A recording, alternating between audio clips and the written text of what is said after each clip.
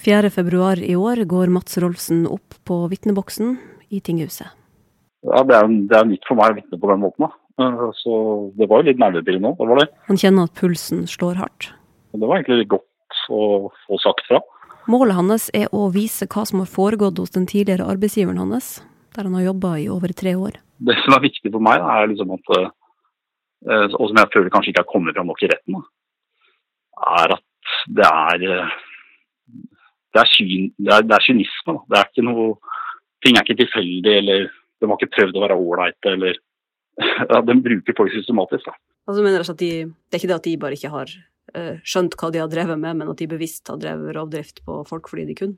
Helt klart, ikke tvil.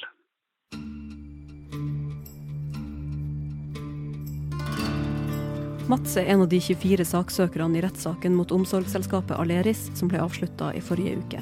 En sak som har blitt omtalt som en av de viktigste i norsk arbeidslivshistorie. Du hører på Røsla. Jeg heter Ida Gullvik. Og i denne episoden så gir vi deg en kjapp oppsummering av Aleris-saken, og spør hva som egentlig står på spill for Aleris, og for saksøkerne, og for norsk arbeidsliv.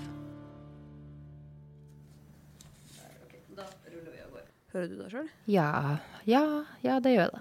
Tori Aarseth er den av journalistene hos oss i Fri Fagbevegelse som har fulgt den 3 måneder lange rettssaken mellom Aleris Ungplan og BOI og 24 av deres konsulenter.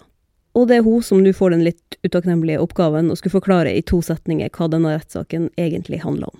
Den handler om hvorvidt 24 saksøkere skal være klassifisert som arbeidstakere, i stedet for å, sånn som de har vært da, de har vært selvstendig næringsdrivende oppdragstakere. Det er det handler om i kjernen, og det høres jo veldig teknisk ut, men det har en god del konsekvenser da, hvordan de er klassifisert. Hvorfor skal jeg og du og liksom alle som ikke jobber i Aleris bry seg om den saken her? Det handler jo om hva arbeidsgivere har lov til å gjøre. Så hvis de får lov til å gjøre dette med de 24, så har de jo lov til å gjøre det med mange flere enn det som er tilfellet i dag. Og det er jo, altså isolert sett så har du jo mange flere rettigheter som arbeidstaker enn det du har som selvstendig næringsdrivende. Så det er jo noe som kan få konsekvenser for ganske mange arbeidsfolk. Det har jo vært en veldig omfattende rettssak. Den begynte i januar og var ferdig i forrige uke. Kan du fortelle litt om hvordan det har vært å være i rettssalen i denne tida? Det har jo vært en blanding av veldig sterke og personlige historier og veldig mye juss. Så det har vært litt sånn begge deler, men veldig spennende å følge. Og det er jo en enormt svær sak, som du sa, nesten 3 måneder i rettssalen, og det er nesten 50 stykker som har forklart seg i vitneboksen, og det er over 7000 sider med dokumenter, så de har litt å jobbe med, de som skal dømme i denne saken. Da. Har du klart å sette deg inn i absolutt alle de 7000 sidene med dokumenter? Nei. For det, som vi snakker om, så er det her en sak som den handler mye om juss, det er litt sånn tekniske detaljer, det kjennes litt sånn tørt, men det som jo har blitt dekt mye i media også, er jo de her historiene som kommer frem under rettssaken. Kan du fortelle litt om hva folk har fortalt fra arbeidshverdagen sin i Aleris? Det varierer jo litt hvordan de har hatt det, fordi de har jobbet på forskjellige boliger. De jobber jo i sånn omsorgsboliger for personer med psykiatriske lidelser og rusproblematikk og lignende. Og noen steder så har de hatt ok ledere og hatt det ganske greit på jobb, selv om de mener at selve den avtalerelasjonen, at de har stått som næringsdrivende er feil, og at de har tapt på det. Mens andre steder så har de fortalt om en fryktkultur, at det har vært vanskelig å si fra på grunn av at man er redd for å miste vakter. Som selvstendig næringsdrivende så har du jo ikke noe fast, du kan miste jobben på dagen, og du kan miste enkeltvakter, ikke få lov til å jobbe så mye som du trenger for å få nok inntekt. Og ja, det er mange som har fortalt at de har slitt seg ut i et forsøk på å bli oppfattet som greie arbeidstakere, eller oppdragstakere. Er det noen historier som du husker spesielt godt fra rettssaken? Det er jo mange som har fortalt om veldig lange strekk på jobb, at de har stått flere døgn, vært våken, ikke fått sove, og at det har gjort at de har blitt veldig sliten.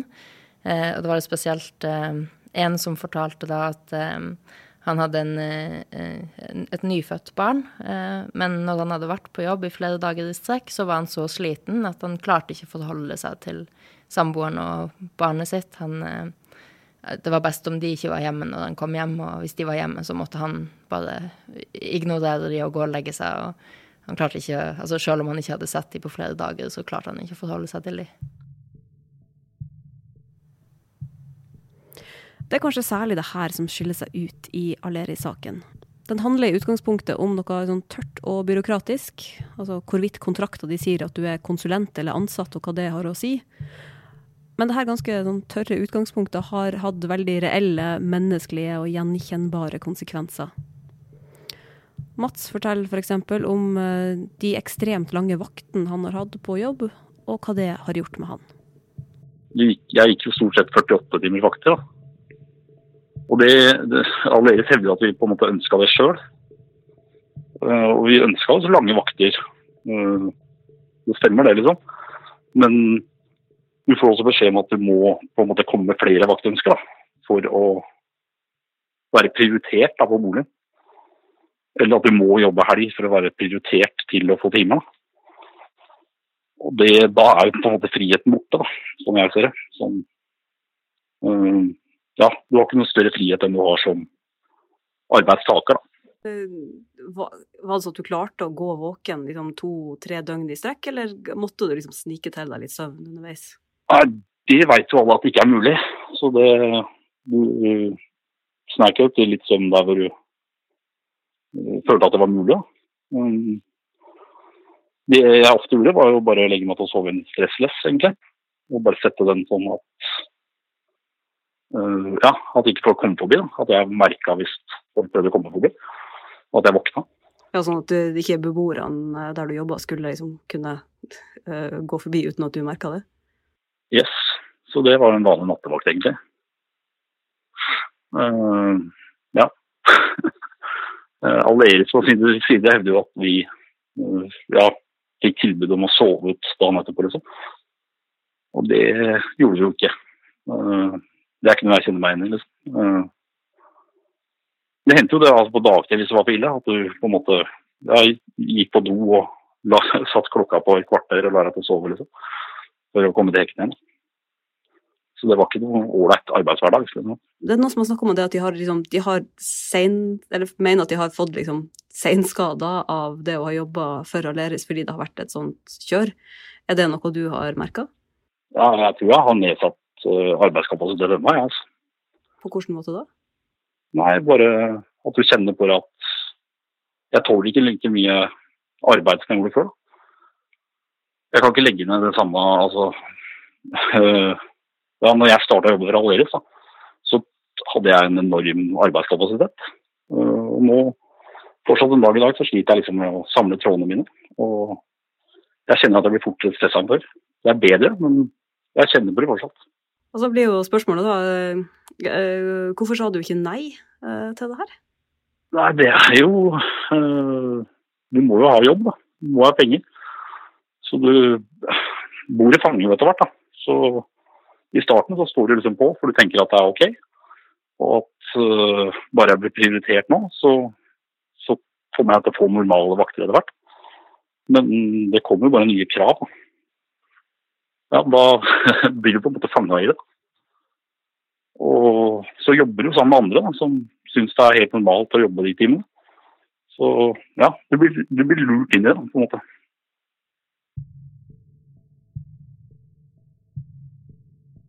Hvordan har ledelsen i Aleris møtt de her påstandene?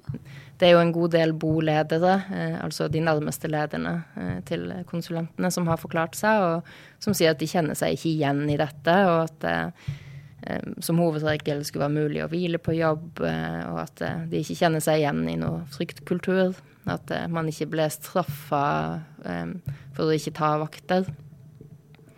Så ja, de sier jo at de ikke kjenner seg igjen i de beskrivelsene. Det kan være mange positive sider med det å være ansatt som konsulent heller enn fast ansatt. Ifølge en Aleris-konsulent som vi snakket med tidligere i år, så kan det for eksempel være en fordel for de som bor på institusjonene der man jobber, fordi konsulenter kan gå lengre vakter på jobb, og da slipper man for eksempel at det er mange vaktskifter i løpet av en dag som kan skape uro og utrygghet for de som bor der. Og for konsulentene selv så kan det også være en fordel å kunne styre arbeidstida og arbeidsmengden sin selv, jobbe masse når man har lyst til det, og så ha lengre perioder med fri. Og så er det selvfølgelig sånn at arbeidsgiverne også kan tjene på dette. Det er litt mer fleksibelt med konsulenter, man kan øke og kutte bemanning ettersom man har behov for det, og så er det jo en del utgifter også knyttet til det med å ha ansatte heller enn oppdragstakere. Hvordan er det? Har Aleris tjent penger på å ha konsulenter heller enn faste ansatte? Det strides det jo litt om. Saksøkerne sier det, men jo helt klart at det er billigere å ha konsulenter. Og Erik Sandøy, som er administrerende direktør, han sa jo i et intervju med LO Aktuelt høsten 2018 at jo da, kostnadene vil øke når de ansetter flere. Men nå i retten så har da Aleris en advokat sagt at det er kostnadsnøytralt, og grunnen til det er at konsulenthonoraret er høyere enn lønna til de som er ansatt. Så det er, altså, i fjor var det dyrere å ansette folk, i år så er det den samme prisen for konsulenter og fast ansatte. Det stemmer. Har Aleris vært klar over at konsulentene kanskje egentlig burde vært fast ansatt? Det er jo det saksøkernes side mener, at dette er et så åpenbart spørsmål at man kan jo ikke ta feil av det. Aleris sier at rettstilstanden har vært uklar, og at dette er en rettslig avklaring som de ønsker velkommen. Men samtidig så vet vi at det også var en prosess med Skatt Øst, hvor Aleris fikk bokettersyn. Opprinnelig tror jeg det var i 2012. De holdt på i flere år, og de undersøkte blant annet om det var konsulenter som skulle ha vært ansatt.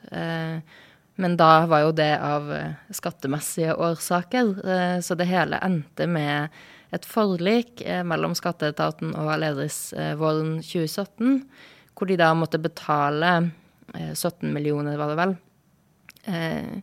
i det man vel antar er arbeidsgiveravgift for konsulentene.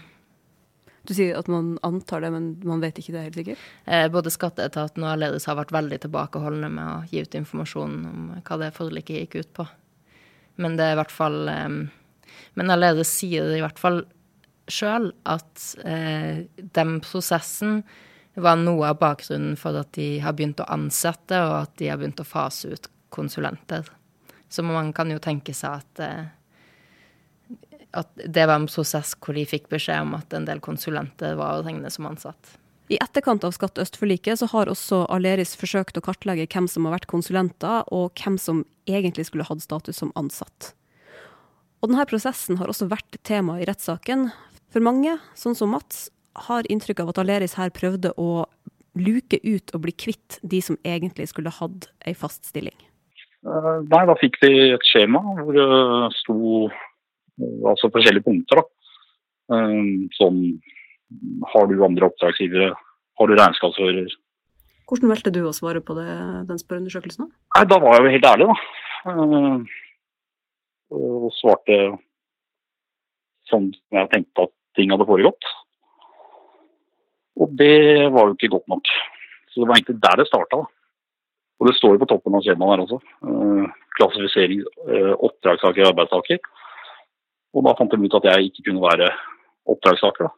Da tenker jeg at da var jeg vel arbeidstaker. Mats fikk ikke flere vakter etter at han fylte ut dette skjemaet. Akkurat dette er litt komplisert, men enkelt forklart så er det altså sånn at hvis du har flere oppdragstakere, hvis du jobber litt hos Aleris og litt hos andre omsorgsselskaper, da er du ikke å regne som fast ansatt. Men hvis du bare har jobb på en plass hos for eksempel Aleris, da kan man argumentere for at du i praksis er som en fast ansatt å regne. Og da kan du kanskje ha krav på en del rettigheter som fast ansatte har. Mats forteller også at de ansatte ble oppfordret til å fakturere hverandre for at det skulle se ut som at de hadde flere oppdragstakere.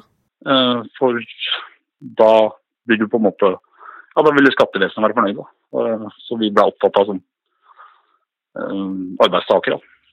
Altså, kan du forklare hvordan det er sånn helt basic? Hvordan funker det? Altså, du fakturerer en kollega? Ja, hvis du er kollegaen min da, eller jobber som konsulent på samme boligen, så kunne vi fakturert hverandre. Si 50 000. for hva som helst, da. Og så da ser det ut som jeg har flere oppdragsgivere. Ok, det høres jo veldig pussig ut. Hva tenkte du da du hørte det? Ja, det jo... Jeg gjorde jo ikke det, men jeg tenkte det du tenkte, at det ikke kunne være lov.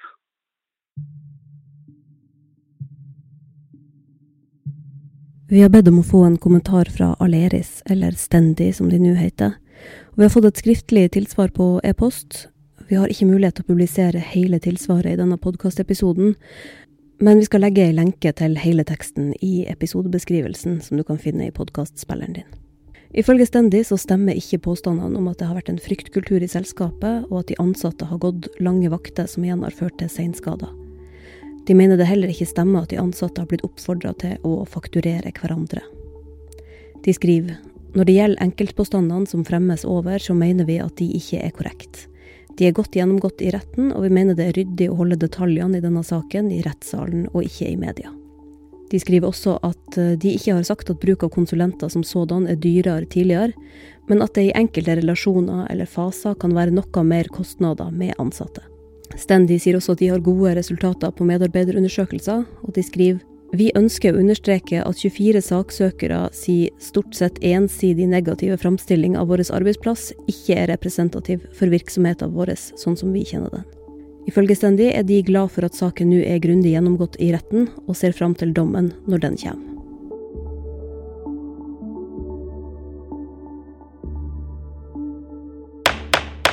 Advokaten til saksøkerne, Kjetil Edvardsen, åpna sitt sluttinnlegg i rettssaken med å kalle denne saken for fagbevegelsen sin Alta-sak. Og han mener at arbeidsforholdene som konsulentene har stått i, setter det norske arbeidslivet 100 år tilbake i tid. Han mener jo at det dypest sett handler om hvilket arbeidsliv vi skal ha, og da henger dette med at faste ansettelser skal være hovedregelen, det henger sammen med, sånn som vi har vært litt inne på, helse, miljø og sikkerhet. Det er jo sånn at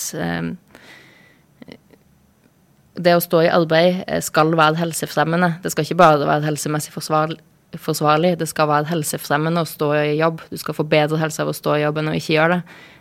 Det er grunnregelen i loven. Mens hvis du kan bruke konsulenter, og disse kravene formelt sett ikke gjelder for dem, så vil man jo kunne jobbe sånn at man sliter seg ut.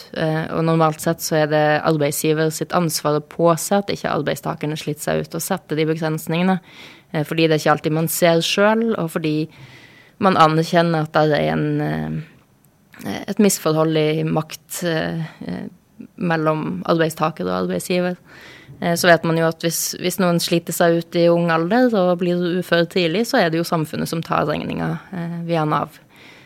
Så derfor har man bestemt da at arbeidsgiver skal påse at arbeidsmiljøet er sånn at man kan stå i jobb til man når pensjonsalder. Så det er jo litt det handler om, og det handler om at folk som står i jobb skal ha trygghet og fritid, hvor man faktisk kan gå hjem og slappe av og vite at man har fri, og at tilværelsen er på en måte ikke prekær. Man trenger ikke å grafse til seg vakter for å ha råd til husleie. Aleris, eller Stendi som selskapet nå heter, sin advokat, han mener derimot at saksøkerne sine krav er skyhøy, og at det vil ha alvorlige konsekvenser for hele bransjen hvis de vinner fram. Ikke minst for Aleris selv, som da må betale rundt 30 millioner kroner til saksøkerne. De har jo selv sagt at de frykter flere krav. De har vel sagt at det er 600 konsulenter som kan ha krav mot dem. Så de er bekymret for den kostnaden det kan ha, hvis alle skal ha 1 million hver i erstatning. Og de er også bekymret fordi dette er litt teknisk, men måten saksøkerne har utformet sin påstand er at de vil da hvis de får medhold, så vil de da få fast jobb, og i tillegg beholde konsulenthonorarer som om det var lønn. Og derfor mener Aleris da vil du få en egen klasse med tidligere konsulenter som har et veldig høyt lønnsnivå fremover i tid også. Hva er potensielt konsekvensene hvis Aleris vinner? Hvis de vinner, så vil det jo være mange som står som arbeidstakere i dag, som vil kunne bli konsulenter, og kanskje det er flere firmaer som vil se seg tjent med å bruke mer konsulenter. Samtidig så er det ganske tydelig at det vil være en ganske ny rettstilstand hvis Aleris vinner. Det virker som de selv også innser at de kanskje ikke har den beste saken i og med at de har begynt å gå over til ansettelser. Men det får nå tiden vise hva dommerne kommer frem til. Når får vi vite utfallet av denne saken her? Dommen er ventet i august. Samtidig så forventer jeg at den kommer til å bli anket, nesten uansett hvordan den dommen blir. Og i verste fall, da, altså hvis det går hele veien til Høyesterett, så kan det jo ta 2-3 år. Og Aleris har jo også noen av argumentene de har hentet fra EU-retten, så det kan jo også tenkes et scenario der de velger å gå til EFTA-domstolen med dette. Og da kan det ta enda lengre tid. Så det vil nok pågå en stund. Mange år med Aleris-dekning framfor oss, det er kjempefint. Men uansett utfallet av rettssaken, så er Mats fornøyd med å ha fått fortalt si side av historien. Så håper jeg det kommer fram, liksom. Bare hvor pilotten er, da. Fra ene til annen, egentlig. Og at det blir tatt på alvor.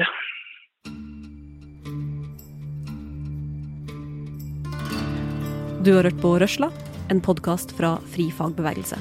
Jeg heter Ida Gullvik. Musikken vår er laget av David Ashok Ramani og Hans Kristen Hyrve. Dersom du likte det du hørte, fortell om oss til en venn, eller gå inn og legge inn noen stjerner eller en kommentar på Apple sin podcast-app. Og husk, lytt til Røsla hver uke der du hører på podcaster.